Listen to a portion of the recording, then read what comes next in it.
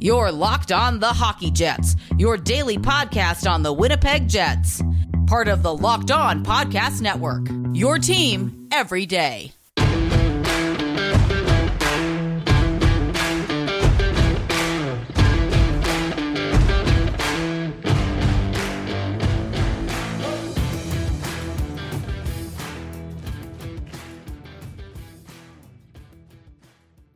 Hello, friends, and welcome to the Locked On Winnipeg Jets podcast, part of the Locked On Podcast Network, your team every day. I'm your host, Harrison Lee, an avid Winnipeg Jets fan and an online blogger. You can follow me on Twitter at HOLivingLoco and at LO_Winnipeg Jets. As always, if you enjoy this episode and want to stay tuned to the latest and greatest in Winnipeg Jets news and analysis, be sure to like, follow, and subscribe on your favorite podcasting platform of choice, including Apple, Spotify, Google, Megaphone, and the Odyssey app. Doing so costs you $0 and ensures you never miss another episode. Tonight's show is brought to you by RockAuto.com. Amazing selection, reliably low prices, all the parts the car will ever need. Visit RockAuto.com and tell them Locked On sent you.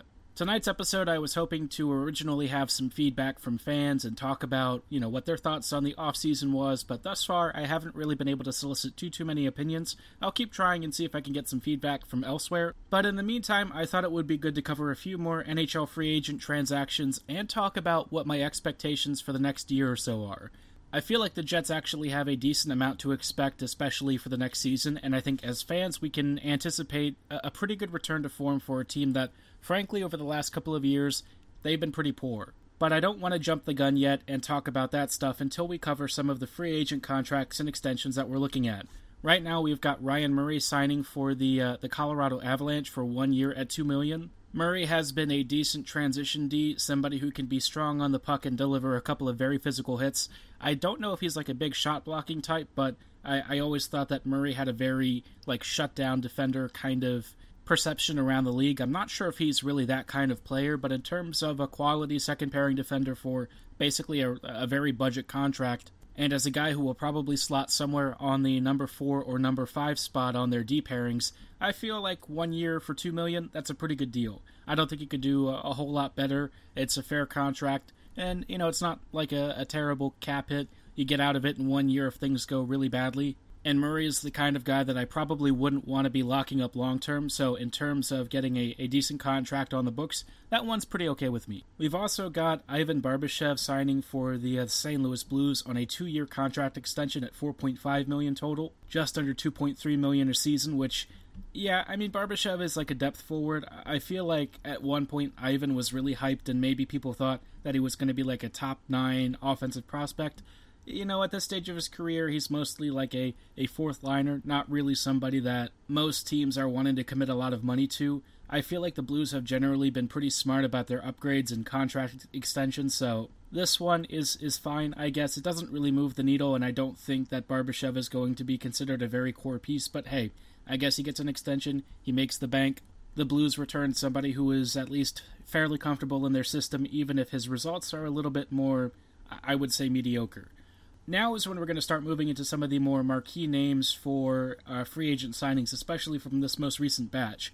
We have 2 of them going to the Toronto Maple Leafs, right winger Ondrej Kase and left winger Nicholas Ritchie. Now, Ritchie is signing for 2 years at $2.5 million.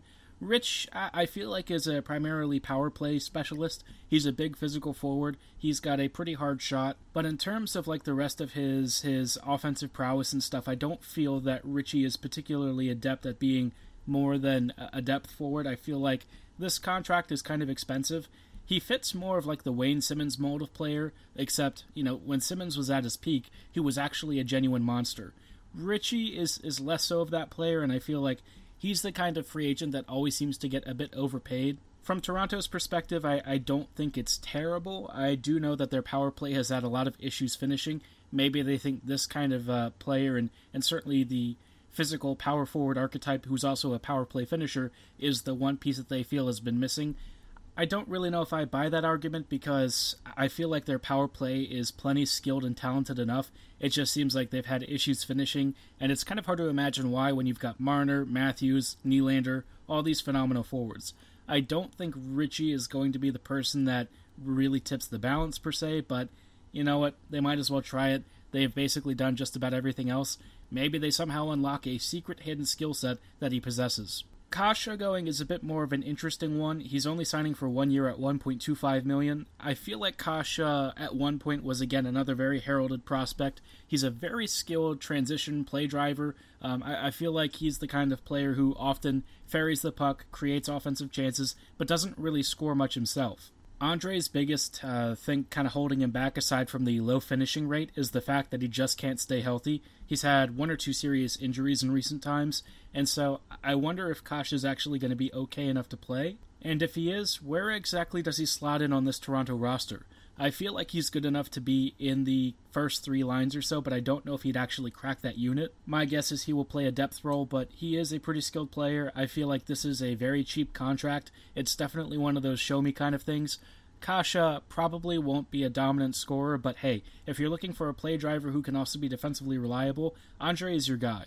The last one we're going to talk about before we hit the break is Tyler Bertuzzi, and he is signed for 2 years at $4.75 million. Bertuzzi's pretty good. I don't know if he's the kind of player that's really a $4.75 million player, but he seems to be a fan favorite. I know that Bertuzzi's name for Red Wings fans, they seem to really be attracted to him. They think that his physical style of play and his scoring ability makes him a really good watch. He doesn't really move the needle for me. I feel like if you were looking at a contract like that, you probably would have been better off either trading his rights or just sort of letting him go. But from a marketing perspective, I can understand why the Red Wings would be a little bit reticent to let him go.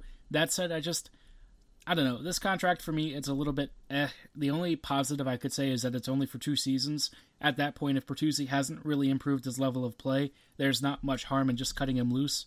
He kind of has like some Drew Stafford vibes if Stafford, instead of being like a scoring menace, was actually more of like a physical power forward. Because what they do share in common is that they certainly produce points-wise, but when it comes to like your two-way impact and especially your defensive impact, there are a number of significant holes in their game. So the extension is fine for 2 years, a little over 4.5-ish.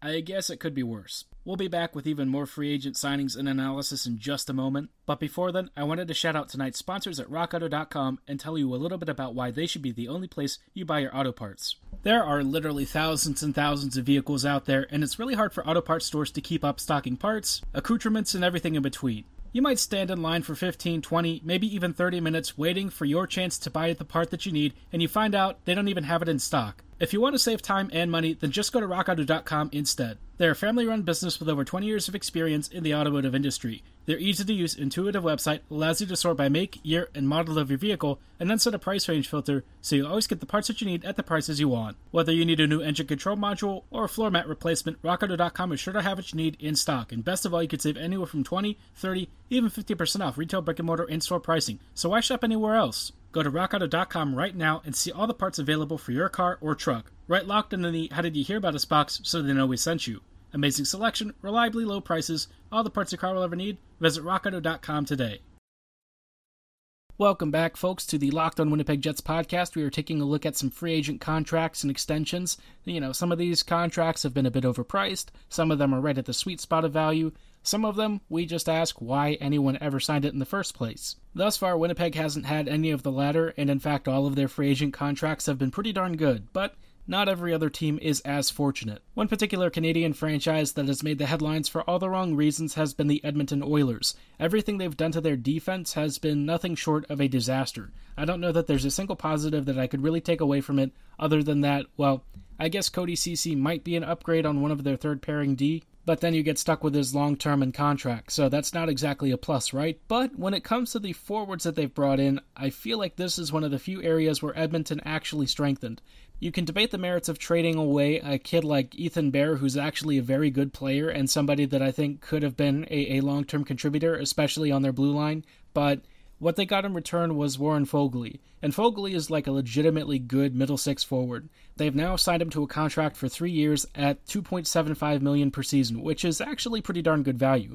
This is the kind of contract that I think Edmonton should be looking to do if they bring in players of Foegele's caliber. Given how productive he can be if you give him the right deployments and minutes, I think that this is an extremely good value contract. Of course, he'll be a free agent at the end and 28 years old, and then you can decide if you really want to bring him back, but at that point you might as well look at other options. For the next 3 years while he's in his prime, though, that contract is, or should be at least, incredible value. So I think Edmonton actually got a big win here. This is one of the few contract signings that I think Edmonton really hit out of the park. I like Foegele. I think he's a great player. He brings really good offensive skills, a great shot, very smart spatial awareness.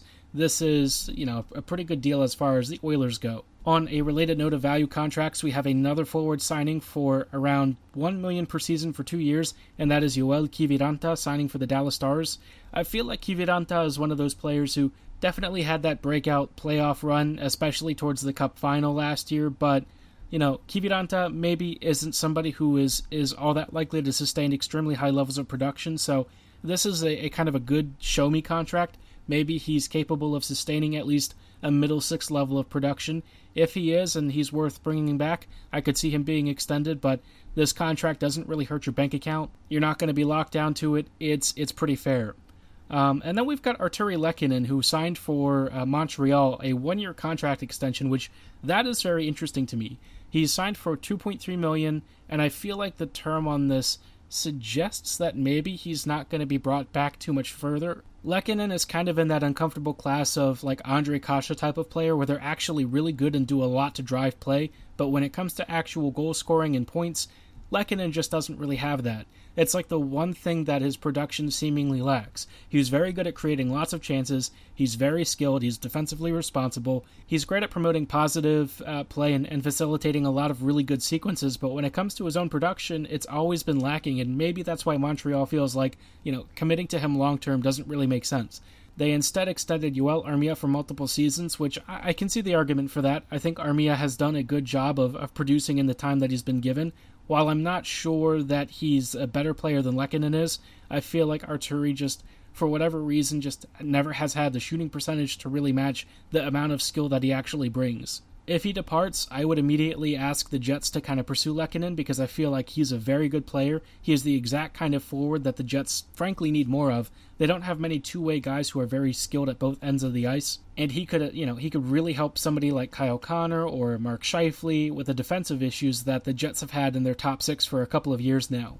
I know that he's maybe not going to be the world's most highest-end scorer, but if you're looking for a guy who can frankly lock down your top six and help you out in terms of transition, defensive responsibilities, even occasionally on the penalty kill, and isn't a total drag at even strength, Lehkonen is that guy. So I'd be curious to know if he does hit free agency after this contract. If he does, maybe the Jets should be calling. The last free agent signing I'm going to spotlight is Derek Stepan signing with the Carolina Hurricanes for 1 year at $1.35 million, and I feel like this signing is worth discussing because overall Carolina's strategy this offseason has been very strange. Of course, everyone saw the Anthony DeAngelo chaos where he signed for 1 year at $1 million, and ignoring his off-ice behavior, it's obvious that contract is technically good value, but what comes with DeAngelo is a lot of baggage.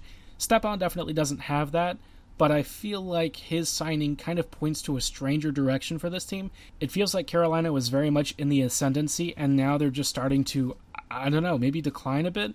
If Andrei Svechnikov is going to get offer-sheeted, I would hope that the Jets are in on at least looking for a trade or something. Carolina seems to be going through a weird series of changes, and I don't think that many of them are all that good. Stepan coming in is probably like an Eric Stahl kind of, veteran fourth liner, somebody who can take faceoffs, occasionally eat some bottom line minutes, and maybe chips in with a few points here and there, but beyond that, I don't really know what else they would be bringing him in for. I feel like Carolina is definitely declining a lot in terms of trading skill for grit, and this is not really the direction that I expected from them. The Hurricanes were the darlings of hockey Twitter, and now they kind of look like the same kind of villains that the Montreal Canadiens did when they drafted Logan Mailloux. I'm just very puzzled as to what Carolina's long-term strategy is, because it feels like the contracts that they've handed out, while short, aren't really, players that you really want to have long-term.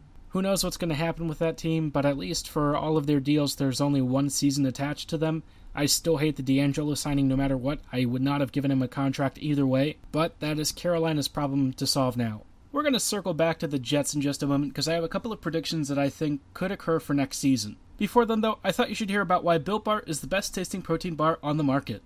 Are you someone who loves protein bars? Are you tired of all of your favorite protein bars tasting like ash and dirt? Maybe you're ready for a change, and as a fellow protein bar appreciator, I can tell you that Built Bar is your best alternative. It's the only protein bar that tastes more like a candy bar, with a 100% chocolate exterior and a soft, chewy interior. It comes in several delicious flavors like salted caramel, orange, cookies and cream, German chocolate, and so many other great flavors. Built Bar often releases very special, limited edition, limited quantity flavors that once they're gone for good, so stay tuned to their social media platforms and their website to make sure you never miss another flavor. As delicious as Built Bars are, they're even better for you, with most bars clocking in at around 130 to 180 calories, 4 to 5 grams of net carbs, and 17 to 18 grams of protein. Built Bars are perfect for every lifestyle, whether you're looking to maintain or lose weight. Placing your order couldn't be easier. Go to Built.com and use promo code LOCKED15 and you'll get 15% off your next order. Again, that is promo code LOCKED15 at checkout for 15% off at Built.com. Place your order today for the best tasting protein bar on the market.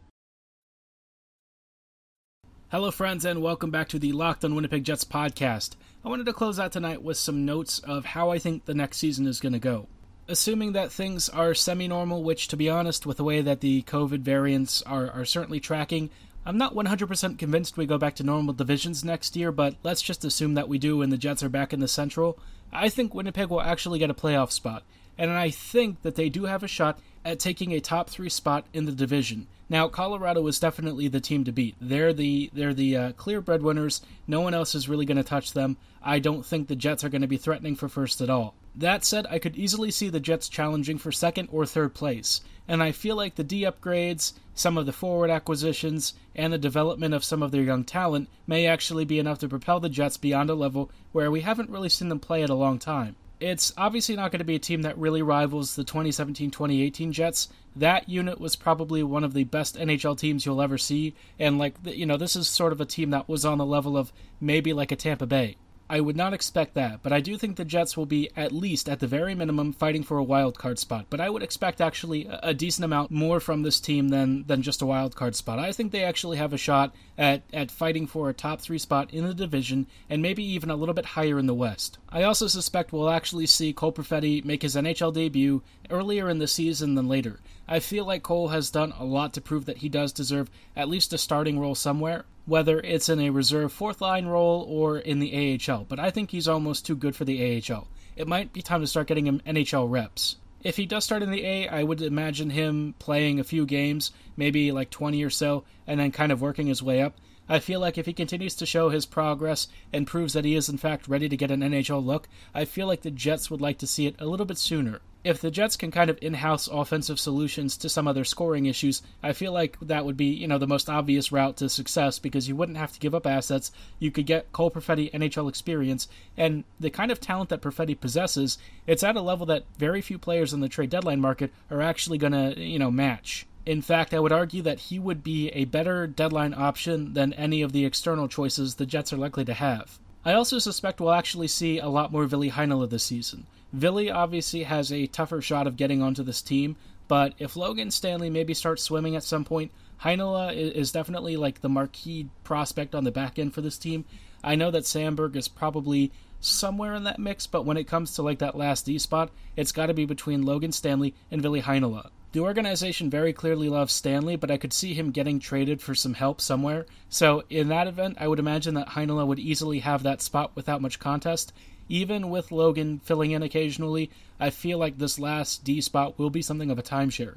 I could easily see Chevy or the front office pushing for more Ville Heinola throughout the season. Ville, quite honestly, just possesses some really unique skill sets that a lot of other members of the team don't really have, so I would imagine that he does get more of a look. I know that he can't really be sitting in the press box, and he needs to get ice action, certainly with the Moose or the Jets, and frankly it should be the Jets. You're not going to see a lot of development from Heinola if he keeps playing with Manitoba. I know that the Moose are certainly at a decently competitive level, but in terms of Heinola's best development trajectory, it probably will have to come with NHL minutes. I don't think that he's going to learn a lot playing with the Moose, who tend to be a lot more scrambly. My last prediction is that the Jets will actually survive at least 2 rounds in the postseason. They'll get through the first, and I think they get through the second too. I have at least a little bit more optimism in this team than previous seasons. I feel like the Jets might finally start to look more like the NHL team we know they can. But this is assuming that everything goes the way the Jets want and things don't, completely snowball against the team as far as injuries are concerned. So I feel like the Jets are good enough to advance to maybe even like a conference final somehow, partially because Connor Hellebuyck is amazing, and the other reason being that I think the Jets are going to see a number of players step up. I think some of the kids are going to be major contributors, and if Paul Maurice finally lets this team at least a little bit be more aggressive, right? This is something that the Jets don't do enough of. Maybe Winnipeg will finally start to look a little more like the 2017 team that we all fell in love with. Will the Jets play at that level again? Probably not. I don't think we'll actually see that team for many, many years, if at all. But Winnipeg can at least play at a very high level, and I think they're capable of being, a pretty good team if next season turns out to be what I suspect it will. Tell me your predictions for next season, though, and maybe I will talk about them on our next episode. That will do it for tonight's show, though. Before you log off, don't forget to check out our Locked On Bets podcast. Betting on the Jets doesn't have to be a guessing game if you listen to the new Locked On Bets podcast hosted by your boy Q and handicapping expert Lee Sterling. Get daily picks, blowout specials, wrong team favorite picks, and Lee Sterling's lock of the day. Follow the Locked On Bets podcast brought to you by BetOnline.ag wherever you get your favorite podcasts. And as always, thanks for listening, have a great night, and go Jets go.